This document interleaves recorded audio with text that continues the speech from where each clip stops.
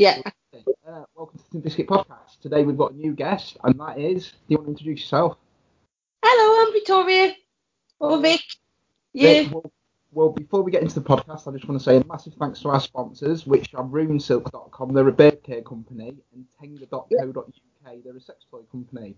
So with both companies, if you put the code in Tin Biscuit, that's Tin Biscuit, capital T, capital B, at checkout you get 10% off your first purchases. I've done that. I will put all the information in the description. Also, I'll never charge for my content. It's always going to be free, the audio and YouTube. There'll be no Patreon. So if you want to subscribe, if you want to make a donation or support the podcast, you can do through PayPal to the Tin Biscuit Podcast 3 at gmail.com. That's the Tin Biscuit Podcast 3 at gmail.com. The Tin Biscuit. I tell you what, I'll put all the information down in, I always. Anyway, thank you for coming on. Today I want to talk about, because you put something on your Instagram. I did, yes. And it was about being brought up in care. Yeah. And you wear horror stories of being brought up in care, if you don't behave, you go in to the orphanage, things like this, you just get a sense, it's probably me, of just having a big workhouse or Oliver Twist or something like that. I think it is that stigma though, isn't it? I think if I wasn't brought up in care, I think I'd have had that stigma as well, because I think people think, oh, I was brought up and I was Annie and I must have been singing songs and I was cleaning, or I was Oliver Twist, and I was eating gruel or something like that. But it was so, I think when I'd done the post originally, I'd seen it on something else, and I was at work and I was talking to someone about it, because a lot of reaction is, and it's always the first thing, you don't look like you're in care. And I think, oh, right. Well, what does that look like? You with me? You don't, and I think it's the thing, a lot of people go, oh, well, you don't look like you were in care. And I thought, well, what does that look like? And that's the thing that's out now as well. What does that look like? And I suppose it don't look like anything. It's the same if you was brought up with a single parent, your nan, your granddad, and your aunt, and you turned and said to someone, oh, I was brought up by my dad or my mum. Nobody goes, oh, well, you don't look like you're brought up by your mum, do you? And it's sort of, and that's where it escalated from there. And I'd seen a post, and that's where I put it about the fact that I grew up in care. And I don't know, I think it is still that stigma, even to this day, that you don't hear people's stories, you don't hear sort of a nice side of it. I'm not saying it was all perfect and it was all rosy and, I had the best time and it was wonderful. It was, I probably picked the better memories, and anything that I did have, that was sad or was upset, I kind of put it to the back of my mind, because it wasn't always perfect. It wasn't always wonderful. You'd have children saying stuff to you and stuff like that, but I still think that there is, and maybe for a long time, there's always going to be that stigma of, if you grew up in care, you must have either been Annie or Oliver. Right, can I just ask, being in care would mean sort of like a Tracy Beaker scenario, maybe, being fostered or being adopted. It's the three things that might come into it. Which one was you? And obviously only talk about the things you want to talk about. I'll talk about anything. So when we first went into care, now I don't know how the care system works in general. I can only go off what I know. So when we was put into care, we was put under social services care. So that means I was under social services care till I was 16. So I couldn't just go, if I said, right, I wanted to go and live with my dad when I turned 12, I couldn't tell my mum or whatever. It meant either I was still with social services or we was fostered. It was never real, an adoption was never really brought up. If it was, I don't remember it. So when we moved into a little place called Easton Clough, which is a temporary base for a lot of children until, they find a children's home or they find foster parents. You with me? Or you went back to a parent or you moved to a nan and granddad. So we were fostered for a while, and I think about 6 months. And something happened which I'm not 100% entirely sure whatever happened. But this couple, they did foster us, and they had other foster children as well. So they've been well known, they've fostered for years. In fact, I think they took a foster child and ended up adopting her. So we were fostered for about 6 months, and then something happened. So we were brought back to the same place. So they did try to foster us again, but because my dad wanted the three of us to be fostered, because my brother and sister are twins, you see, and a lot of people will just go, right, well, we'll take the twins, foster them, we'll find, maybe myself, another foster parents. Well, my dad was like, if you're going to foster, you take all three. So that's what they tried to do. And it is a little bit more difficult to find foster parents that for three children, especially as we were starting to be like 10, 12. So we were getting more teenager. And, they do even now, because I know a couple of customers where I work who foster. A lot of people don't take a lot of adults on, or a lot of teenagers for whatever reason, and prefer children. So we were fostered and it didn't work out, unfortunately. So we were put back into the place where I was, which was called Easton Clough. We were there for about another 4 months until some rooms came spare at my children's home. And then we went put into a children's home. I was in there till I was 19. I was due to turn 20 that year. So I was there for about maybe 8-9 years. So, so I don't know how the whole fostering system works as such, because I think when you are younger, you don't really sort of pay attention to what's going on and what's going around you. And it just eventually became the norm. It was normal life, the best that it could be. There was times where it was a bit difficult, but for us, it didn't work out. It was one of those things. So luckily, thank God, we moved into a children's home that, that the staff did care about us, genuinely loved us, and brought as much normality as you could for a teenager. You with me? So, like, how old was you and how old was the twins when you got? Funnily enough, I was 9. It sounds weird again. I was due to turn 10 that year, so I think we went in about May. So I was still 9. So my brother and sister were 7, so they're 2 years younger than me. So I don't know how much memory they have, being a lot younger than I did. Because where we moved, it was really weird, because I had this conversation with my dad the other week when we moved into Easton Clough. So I remember the specific day. It was on a Wednesday, and I was going to have spaghetti bolognese for tea at home. I always remember that, and I just remember it being on a Wednesday. And I remember the social services coming to see my dad, and they were called Julian and Holly. And I remember my dad was talking for him for ages. And then we had to pick up some stuff. And I remember I burst into tears because I thought I was going to boarding school, because I was convinced to my dad that I was going to boarding. I used to fall out with my brother and sister all the time. So I used to say, right, I'm going to boarding school. That's it. I'm leaving. I'm going. And I generally thought that's where I was going. And I was heartbroken, because I was like, please don't send me to boarding school. I'll be good, I promise. So I remember when we got to Easton Clough, and I don't remember much. I just remember putting on this pink dressing gown, this fluffy pink dressing gown, and my dad phoning me.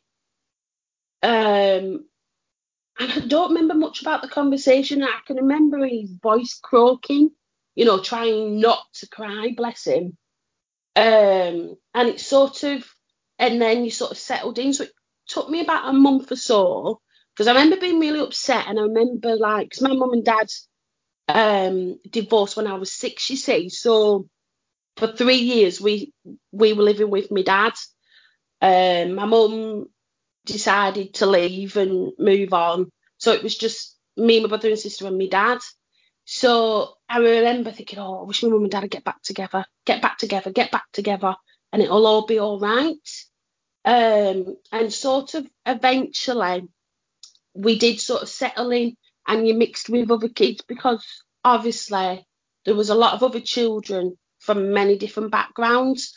How many how many children was there in the home as well as you three?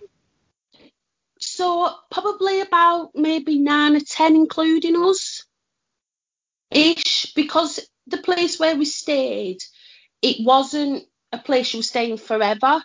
It was just a temporary base. So a lot of children would then go into different children's home, or like I said, go into foster parents, or maybe even move out and go and live on their own. Because this house, if I remember, underneath had flats as well. So, older children, say about 16, 17, could live there and be sort of independent. If you weren't, because when you turn 16, you could go and live on your own if you wanted to. They try and help support and financial for you. And I remember thinking at 16, I ain't moving out on my own. I'm 36 now, can't even look after myself, never mind 16. So I was like, nah, I ain't doing that. I ain't. So for a lot of children, they could if they wanted to. So I remember there must have been at least 10, maybe 12-ish, because you got to bear in mind, they had they called it wings. So it was just like a corridor, and one side was the male side, one side was the female side. Oh, so you were separated then? Yeah, Male, I weren't in a room with my brother. I was sharing a room with my sister, which my sister hated.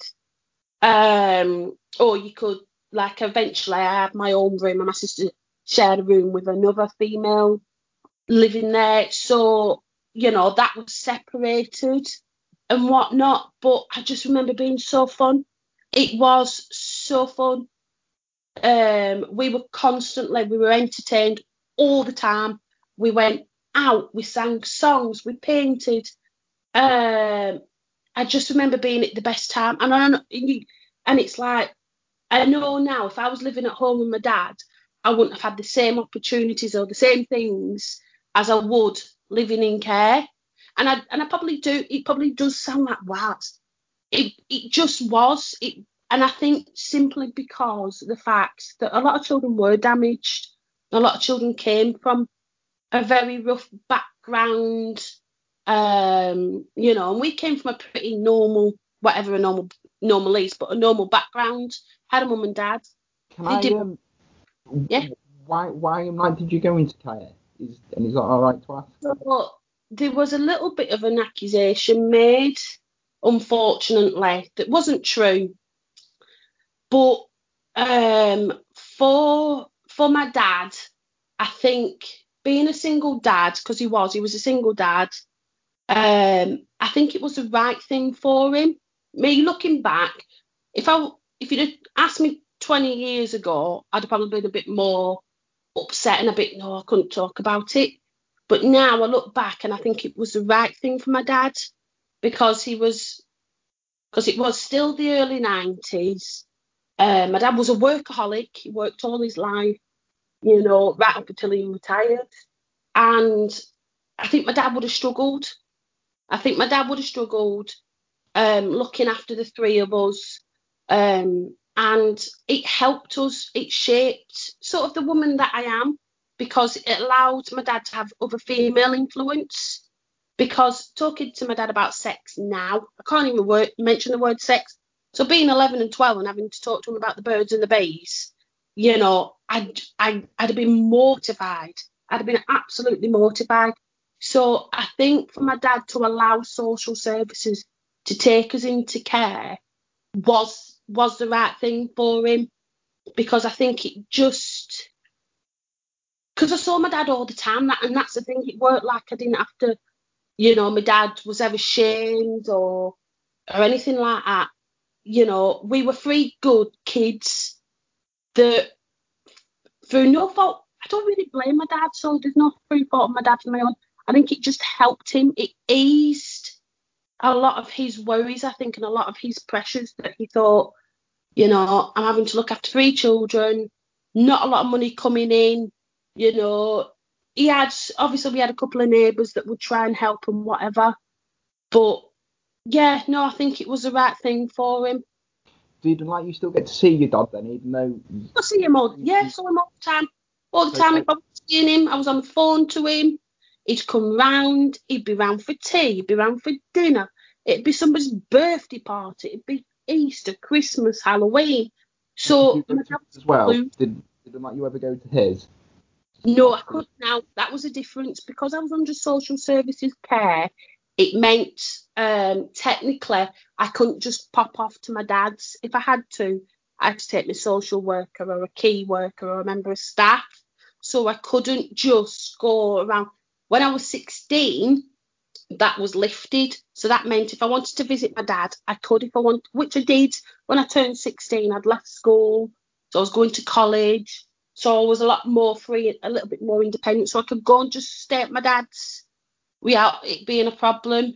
But prior to that, if I wanted to go and visit my dad, a member of staff would have to come with me. But your dad was fine for you. Say that again. Your dad was fine coming to see you. Oh yeah, all the time, literally all the time. Like I said, because obviously then he started working, so I couldn't just go and see him. He couldn't just come see us every day. But he'd finish work, he'd phone us, check how we are, make sure we're all right. He was included, and that was a good thing, that he was included in things as well, so he didn't feel like he was shunned or, this accusation was made, oh, you're a bad man, stay away. It wasn't. He was included in it, and which for us was a good thing. So I did see my dad all the time, and I did, so I didn't just have staff, I had a dad as well. So it was like extended parents. Any decision that was made my dad would be included. Oh, that's a good, yeah.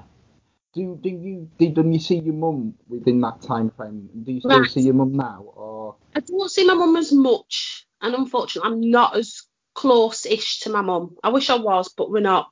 So I did see my mum when I could, because I don't know with my mum. I always, it's a bit strange because she would say she would come, and then something would happen. So you go, all right, okay. But I was allowed to go and visit her as well. I didn't need a member of staff to go and see my mum. So often I'd either go and visit her on my own, or I'd usually go with my sister or my brother, whichever one wanted to come visit her, because again, we were turning into teens. My brother and sister were a bit like, well, I suppose I've got to go and visit mum.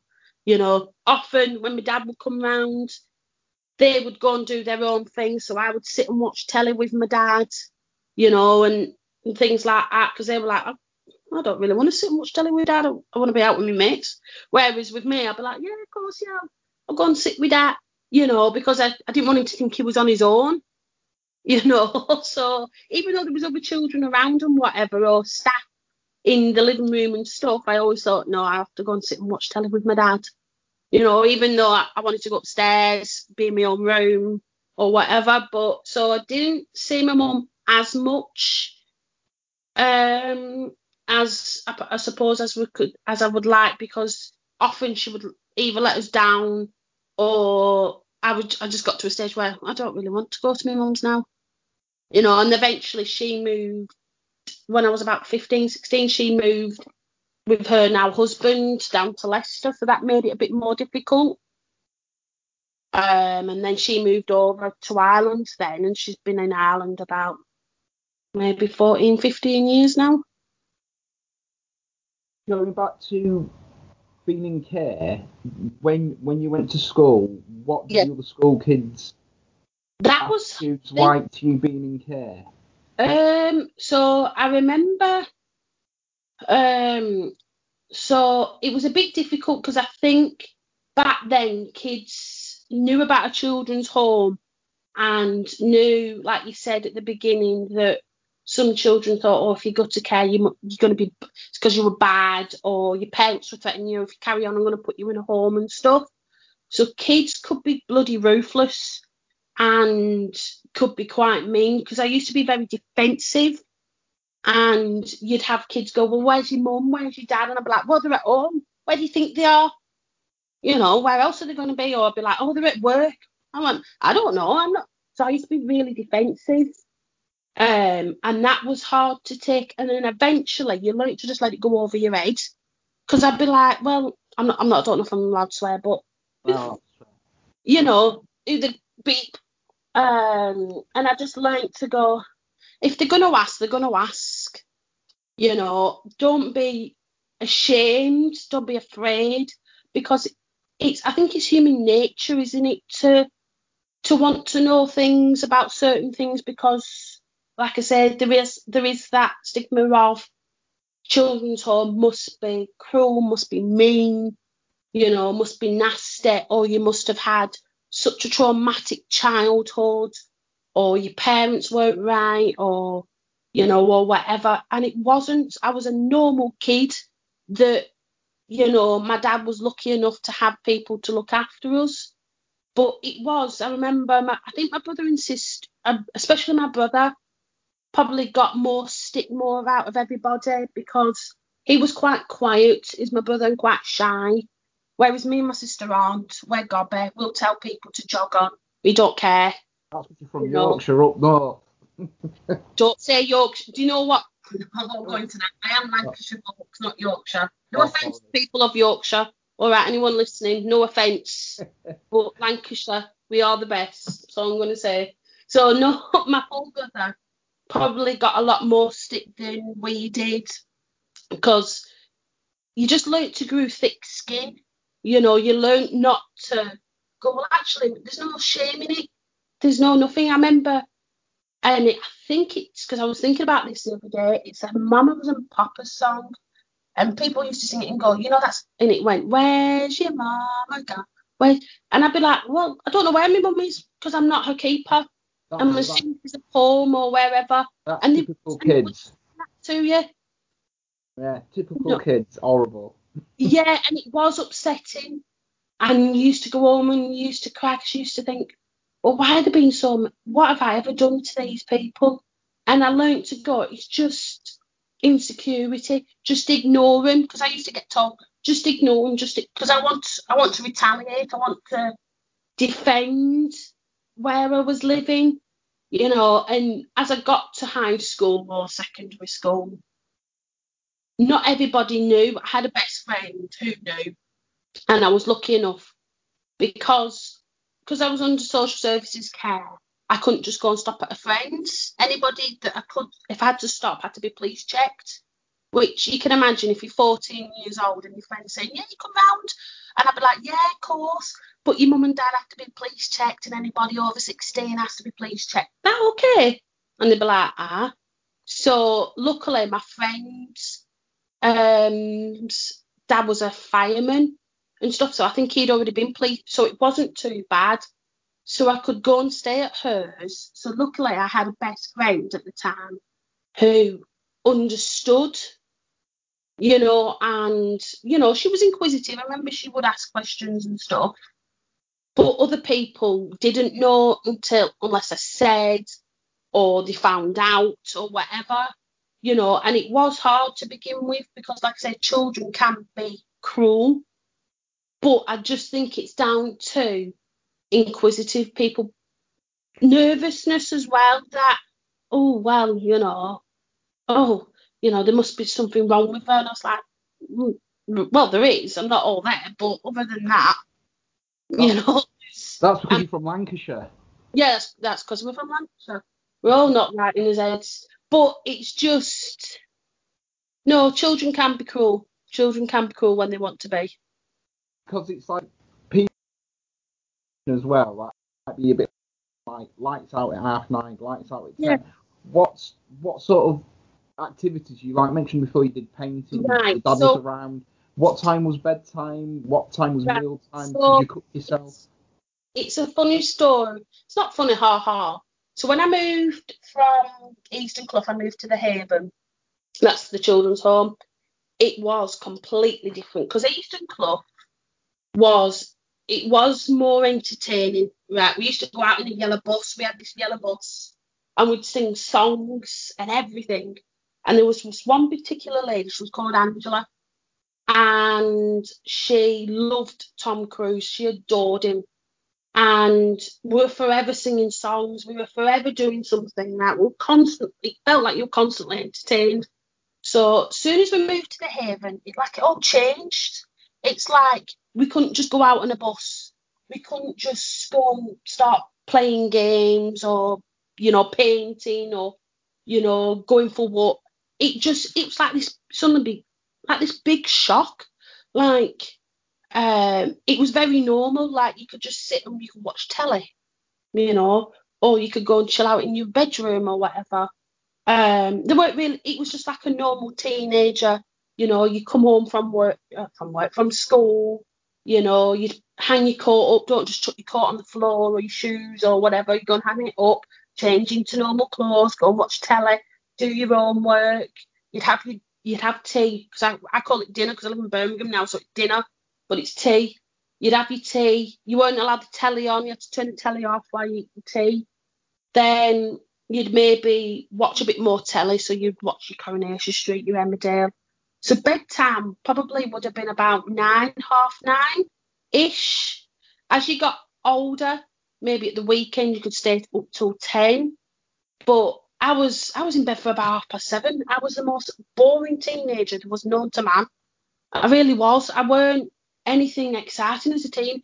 I would often be in bed from about 7:30, and then I'd get up for 7, to go to school, to get showered and everything. But yeah, that was it. And it was a hell of a shock because it just suddenly became all fun and all exciting and everything like that to nothing. It felt like nothing.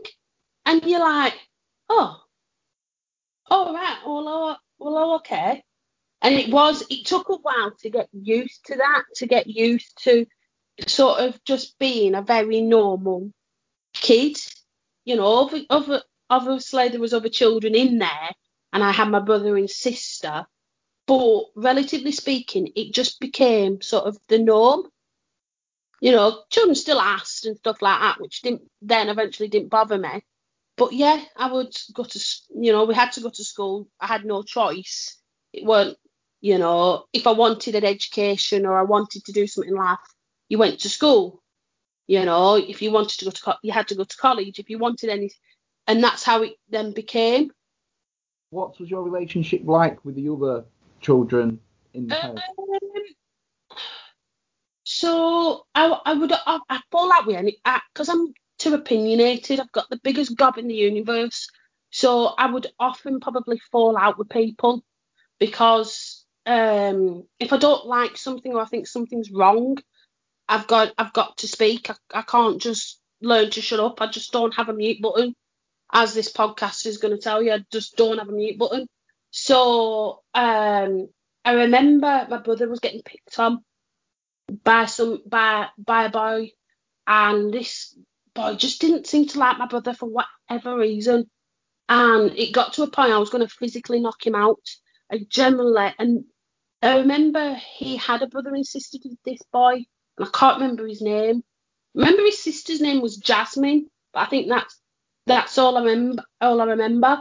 And I think this boy had a lot of problems, and he just didn't seem to get on with my brother at all.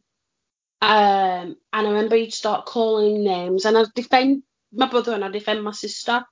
And I'd want to just attack him and stuff like that because I was just like, leave my brother alone, just let him be. He's not doing anything, he's not harming anyone, and I used to be, but I was known as the Rottweiler because I would growl because but then I just think it's hormones and emotions and everything like that. I was being a teenager, I was a, young girl and whatever, so, but also on the other hand, I did like to keep myself to myself as well. Because I couldn't just, like I say, I couldn't just go and nip and stay at a friend's overnight or whatever. I could go and see friends and come home. You know, I could go out, you know, stop out for tea and stuff like that. But yeah, so I got on all right with people. That doesn't convince you. So I just half the time I just tend to keep myself to myself more than anything. Yeah. One question I want to ask is like tea times and dinner times. Did like you all sit down at a Yeah, we had table? dining table. So we had two living rooms in our home. So no, we had a dining room table. We did, and they did try to sit with us all, and we had tea together. Staff would make the tea and whatnot, and it was just, you know, 90s food. You know, like for me, it was cheese and onion pie, chips and beans. That is the best dinner of all times. You know, Well, we'd have I'm not sure about that, but we can talk about that later on. in it, but yeah, we did, and we had to turn the telly off. We weren't allowed to watch telly. Uh, we had chores as well, you know. Someone would have to load the dishwasher, unload it, or peel potatoes, or take the rubbish out, you know. So they did try to incorporate things so that, you know, we knew the basics of things. Yeah. So, See, you know, that eventually, you know, I knew how to learn how to load and unload a dishwasher, and I still don't. My partner still has a go at, well, doesn't have a go at me, but he tends to load because I don't put it right, and I'm like, cup's a cup, just go in, you know, it's not the end of the world. But, you know, it, so clearly I was never that good, and should be ashamed of themselves for it. it sounds like the horror stories of Yeah, like children's home are just like sort of like an urban legend. I To wouldn't say an urban legend, because that wouldn't, I don't want to say it wouldn't be fair. I just see it as, for us, we were very fortunate kids. You know, we were, you know, because like I say, we came from a normalish background. Just unfortunately, circumstances meant that for my dad and for my mum in a lot of ways, it helped my dad because, like I said, if I'd have just stayed live with my dad, I think I'd have been more male dominated thinking, and a more, I think having female influence sort of does help you, and it shaped the woman that I am today. You know, it gave me that confidence because, like a lot of women, we're not always confident, and we're not, and sometimes, you know, I do come across as confident, but inside I'm trembling, and I'm like, and I know that sometimes I do say things, and I say because, and I don't have a filter half the time. So I think I'm lucky that I had other female influence that helped us.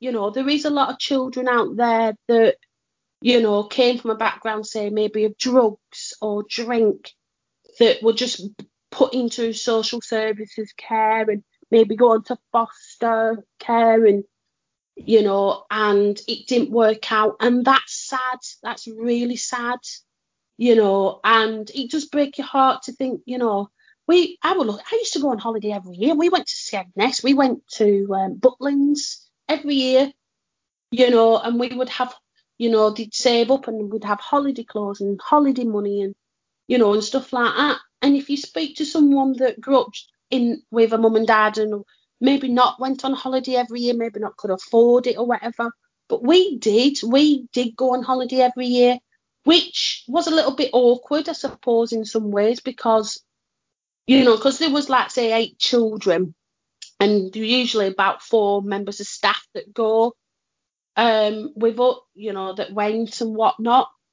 So, you know, because often you'd have people look at you. So we'd say, oh, it's Auntie Sue or Auntie Arlene or Uncle Sean. You know, we wouldn't just go, you're right, Sean. We'd often, sometimes we'd say Auntie Sue or whatever. But, you know, I don't know many people that growing up would be able to say that, whereas I did.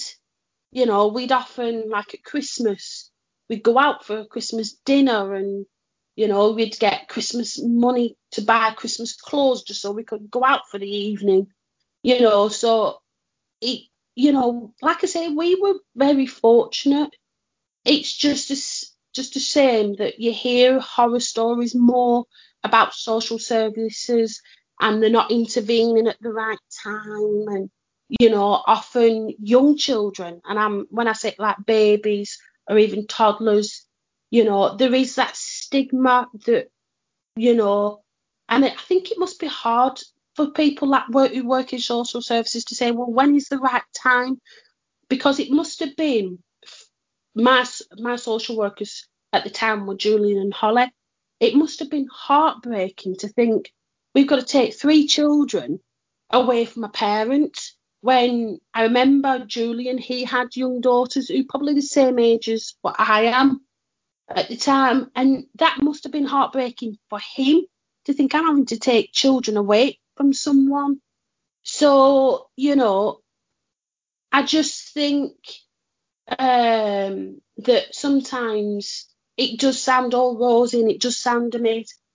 It wasn't always, you know, but, you know, like I said, I just feel that I was very fortunate and very, very lucky that, you know, maybe I was in the right children's home, you know, and it was the right staff, you know, because, you know, they generally loved and cared for us.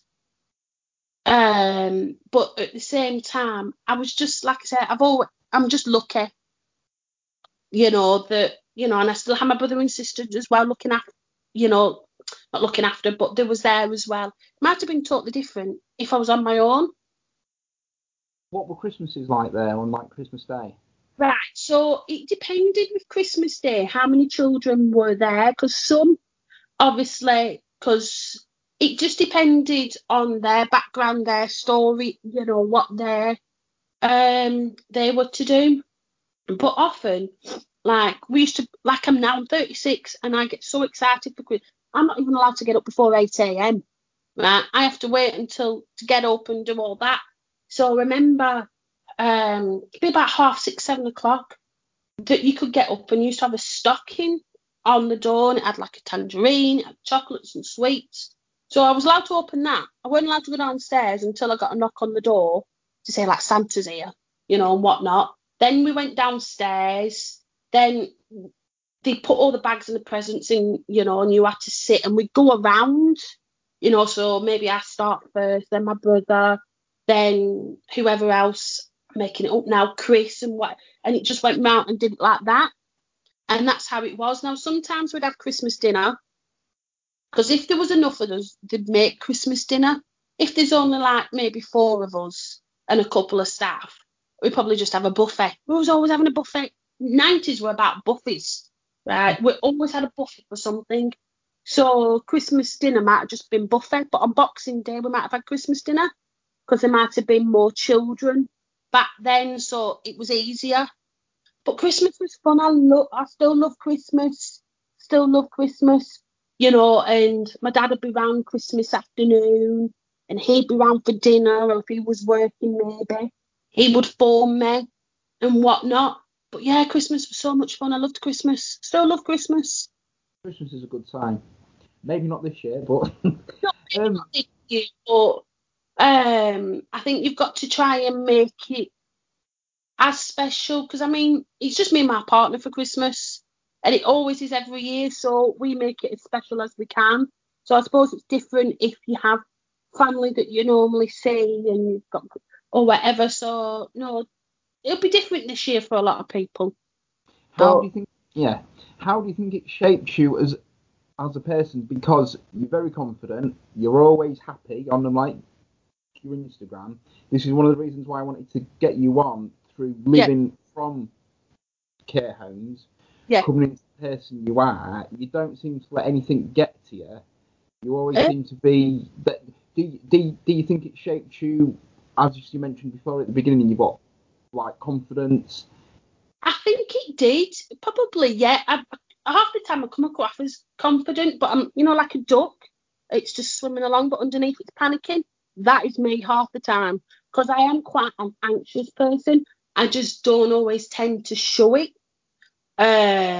So yeah, I suppose in a lot of ways it did give me that because I had that female influence. You know, I had female staff so that I didn't just have one. I think there were about 6 or 7 different females, if I remember rightly. So I was lucky enough that when I was looking up to people because I was close with one and she was called Sue. And I still talk to her now. She lives in Australia. She emigrated out there. And I still talk to her every so often, make sure she's all right and the family that's all right. And I was close to her. So she was like a mum figure to me, and I absolutely adored. We were like two peas in a bloody pod. We really were. Wherever I went, wherever she went, I went. That's just because I just adored her. And she, like I said, she was a very much a mum figure in my life. So if I had any issues, I could go and talk to her. I do tend to gravitate towards women and look for influencers.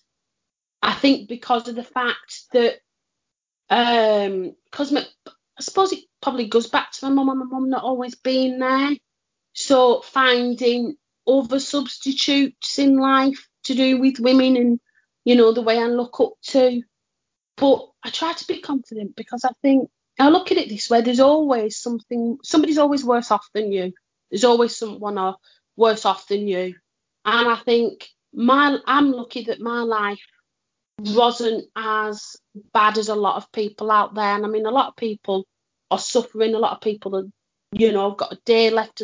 And I just think, we should be lucky with what we've got and appreciate what we've got.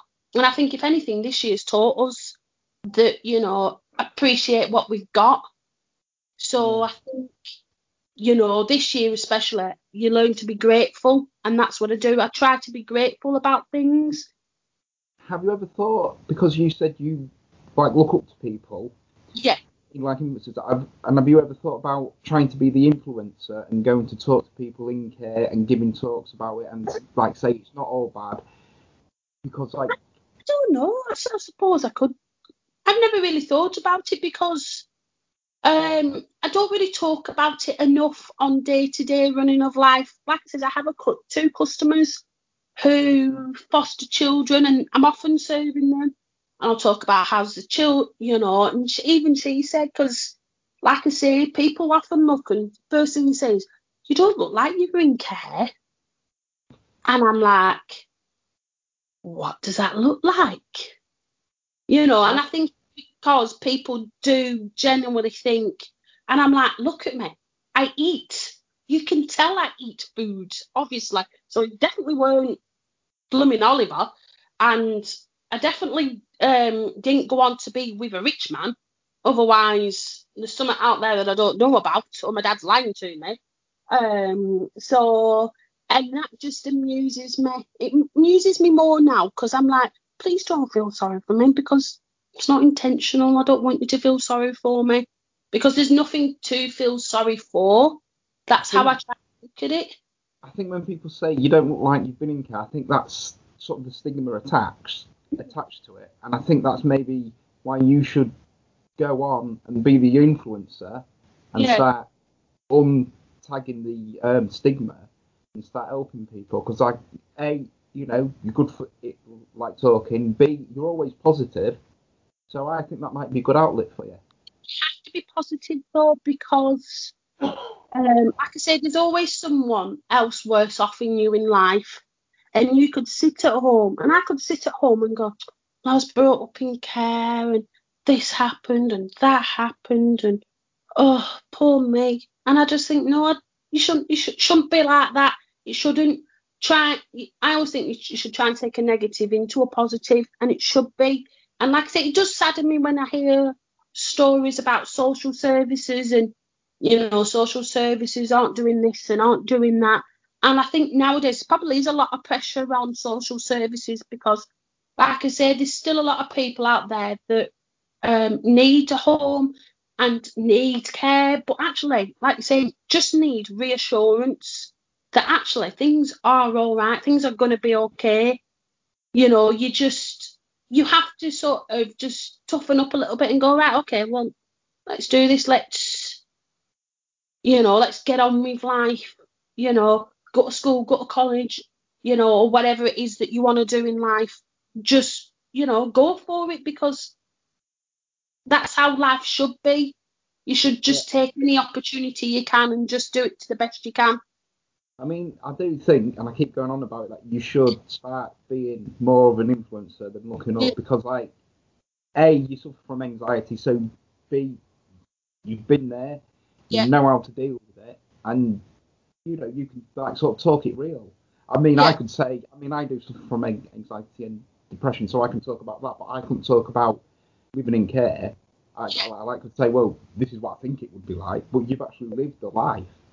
Yeah. And, like, I think people need reassurance, maybe, in this day and age, and you may have found your... So, look, you know what? Many people are in care for many different reasons. And, you know, and it is sad. It does break your heart. But, you know, and I just don't think people in care, you don't hear about it enough. And that's the thing. There's not enough out there with it to talk about it.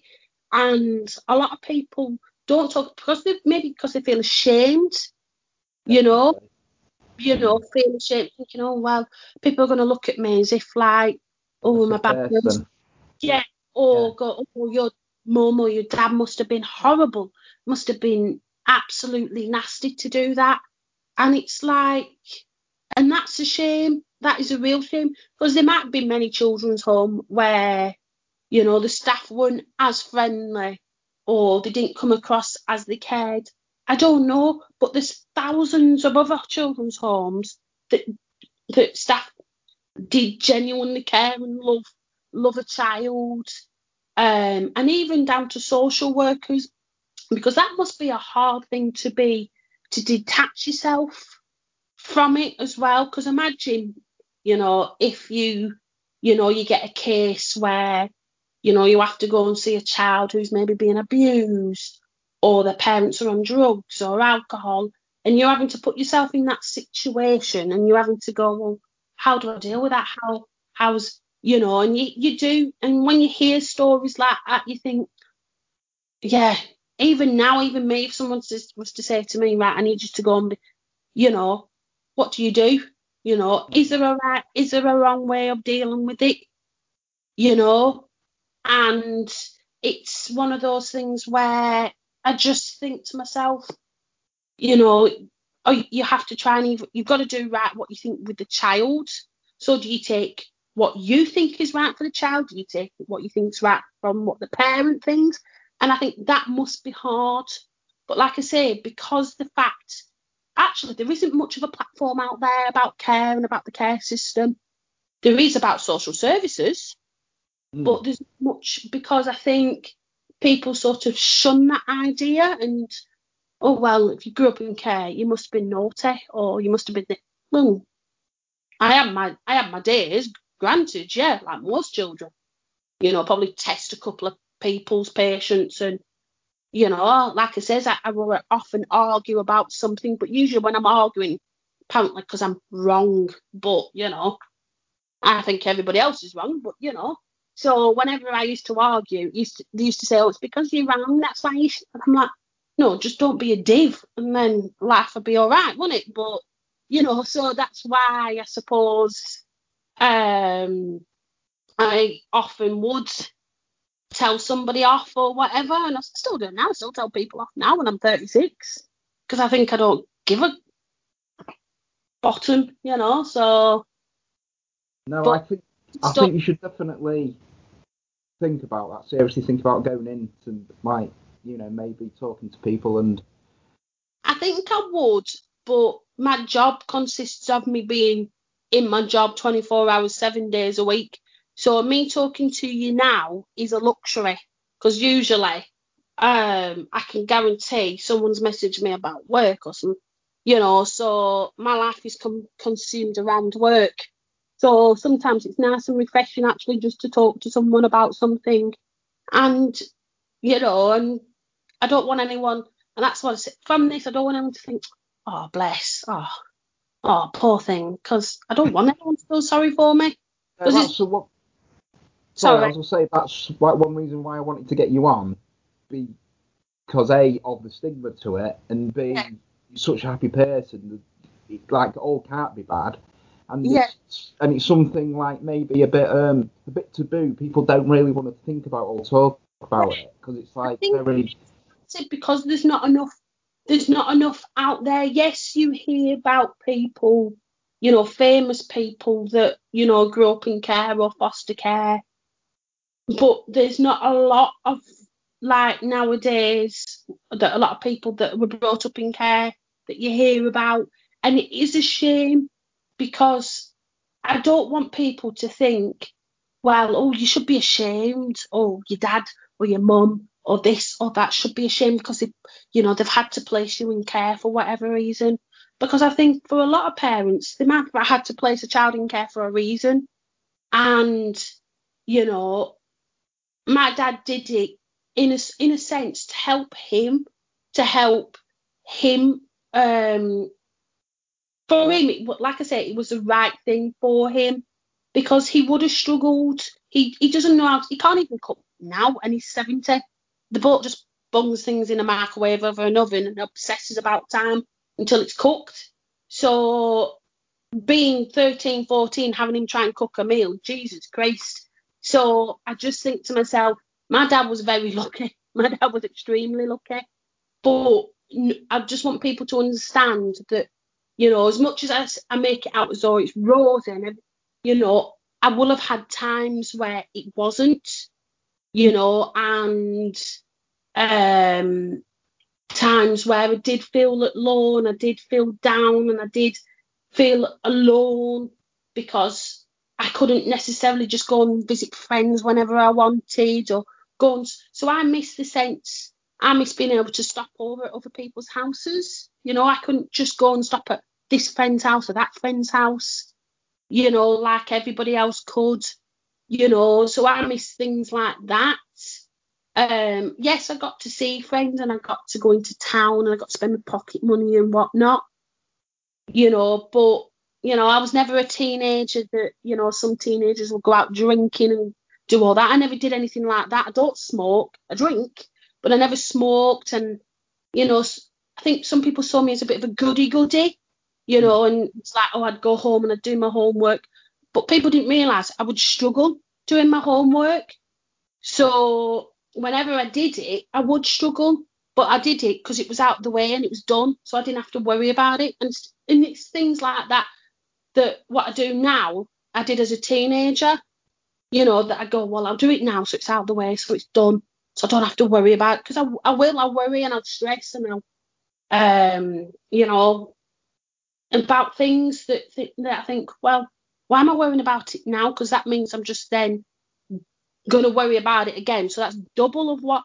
So I'm learning just to go, right, okay, what it will be. We'll just get on with it. And that's what, I just want people to understand that it wasn't always rosy and happy and smiling. Not that we burst into musicals or anything. I had my times and I had my days where it was tough.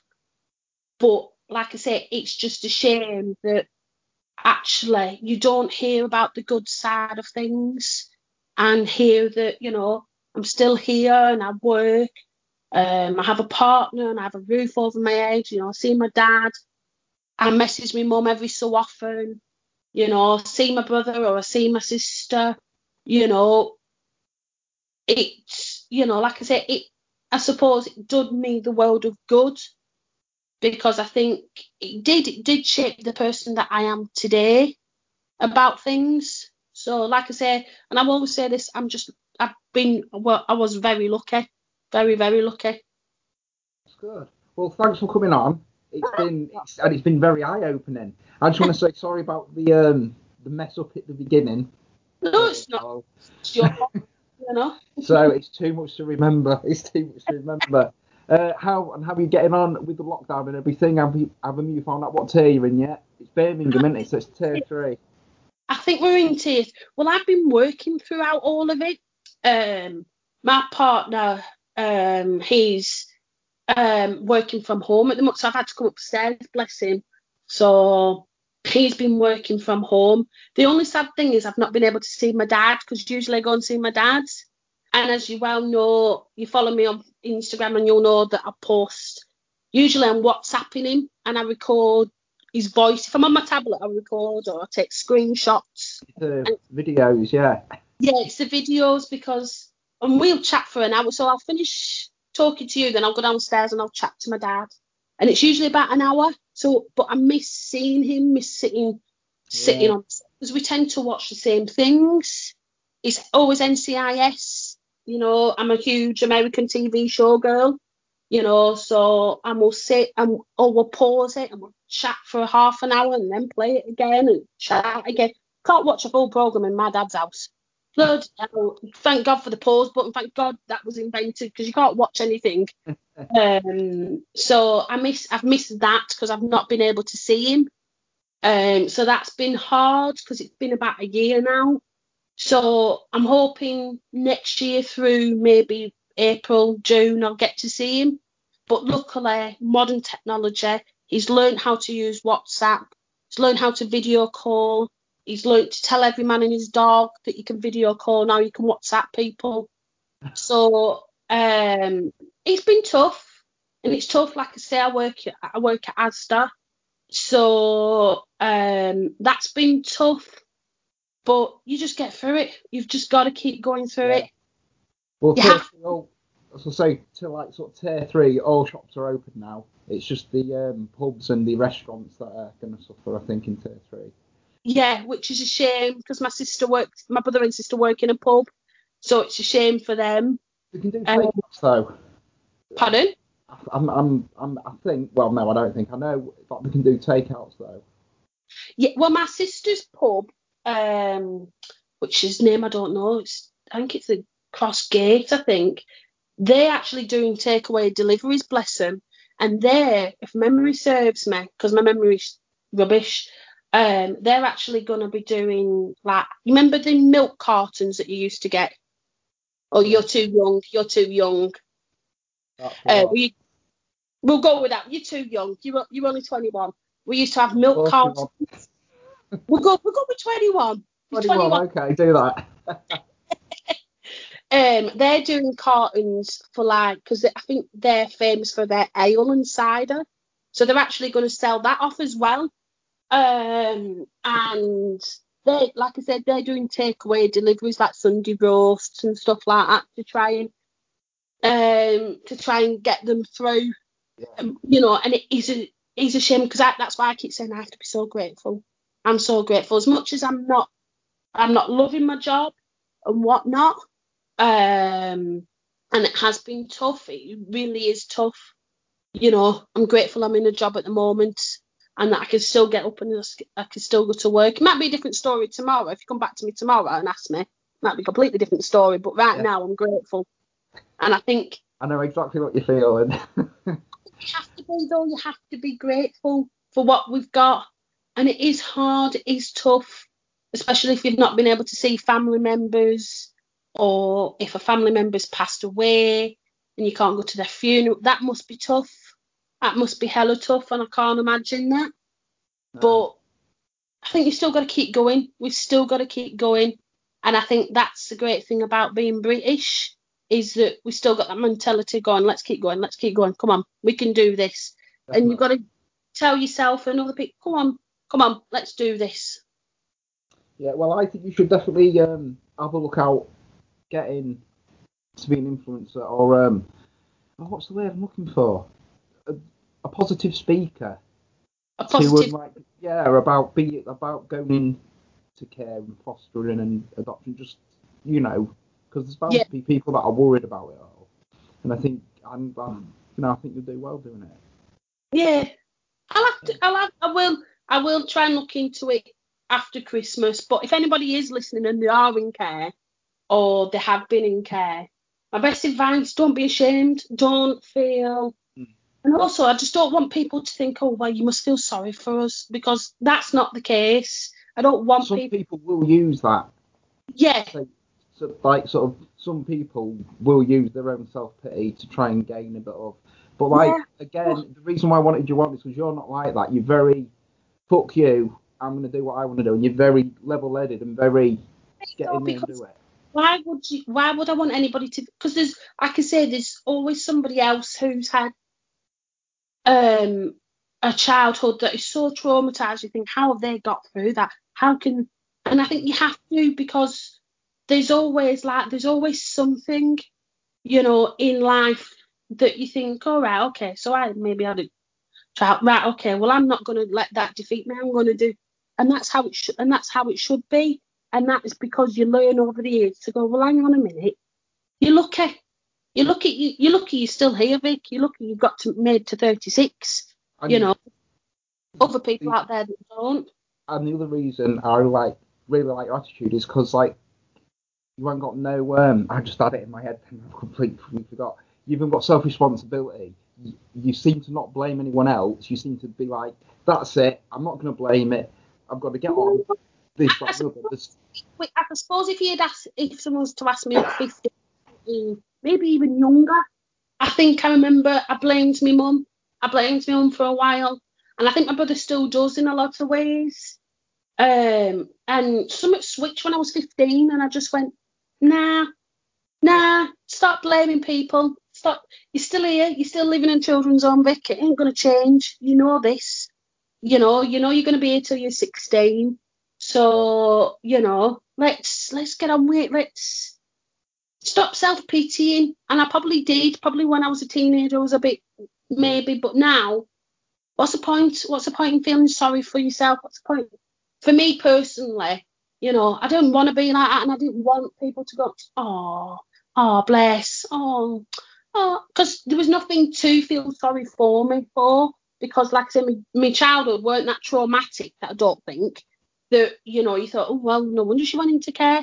So I learned to go, well, hang on a minute, let's not feel sorry for us. Let's go, well, actually, you were brought up, you still had people around, you still had people that cared and loved you and that wanted, and that's the thing, that I'd still had people that cared for me. I've never truly ever been on my own or ever been alone or anything like that, because I've always had people around. When I was 19, then when I moved in with my dad, that was a fun experience for about 6 years until I moved in with my partner. So like you did live. Yes, so 19, you lived with your dad. When I was 19, because when I was 16, you had the opportunity, because this is where this story on Instagram came. Because when you're about 16, 17, you could go and live on your own if you wanted to. They'd find you a flat and they'd help you finances. I can't even look after money now. Like I say, I'm 36, I can't even look after money. Not at 17, I ain't living out on my own somewhere. So I was like, nah, I ain't doing that. So I stayed until I possibly had to leave. And I remember being told I had, we're either going to put you in a flat or we're going to, and I proper kicked off. And do you know why I kicked off? Because I wanted to go on holiday. Not because I wanted to go live with my dad. I wanted to go on holiday first. And then I could go and live. Nope. And I was absolutely livid. So I moved in with my dad. And like I say, most of the time he was at work and I was at college. So that was a very fun experience living with my dad, because I'd never obviously the last time I lived with my dad I was a kid, so it was more fun then.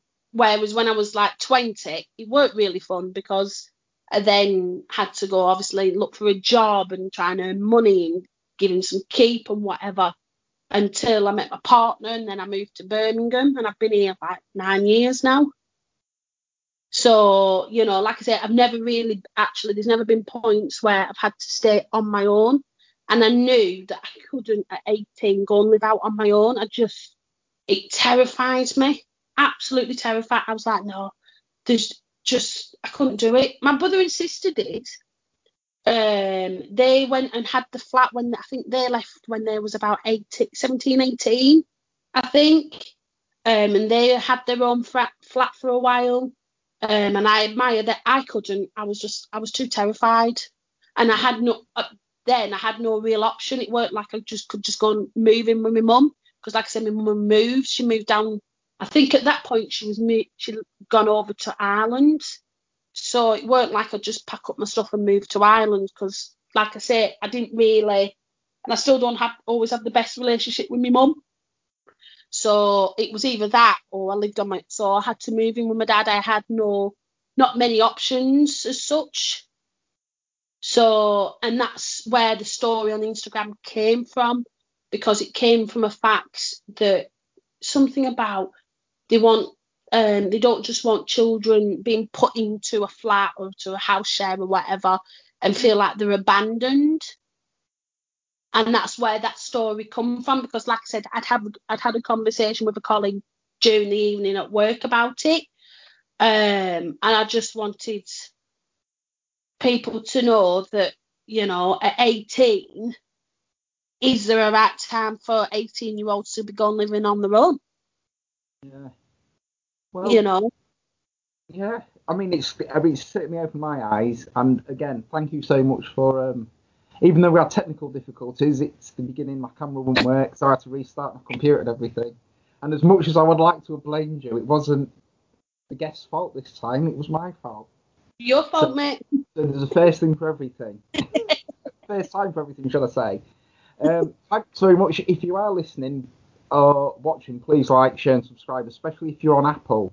Click them stars and write a review, because it does help the podcast. Yes, please do so. And go check out runesilk.com and tenga.co.uk. Runesilk, again, is a beard care company. Tenga.co.uk are a sex toy company. With both sites, your first purchase, you get 10% off the code Tin Biscuit, capital T, capital B. So, and I use Runesilk and it's really good. I haven't put any on today, so that's why it looks like a bit of a bird's nest. But apart from that, it does nothing look good. Yeah, mine does too as well, folks. Yours does, yeah. Get 10% off. So yeah, thanks for coming on again, and you're more than welcome to come on anytime. Of course. Thank you very much. Right, enjoy your chat with your dad. See you later, my love. Take care. Bye-bye. Bye-bye. The Tin Biscuit Podcast.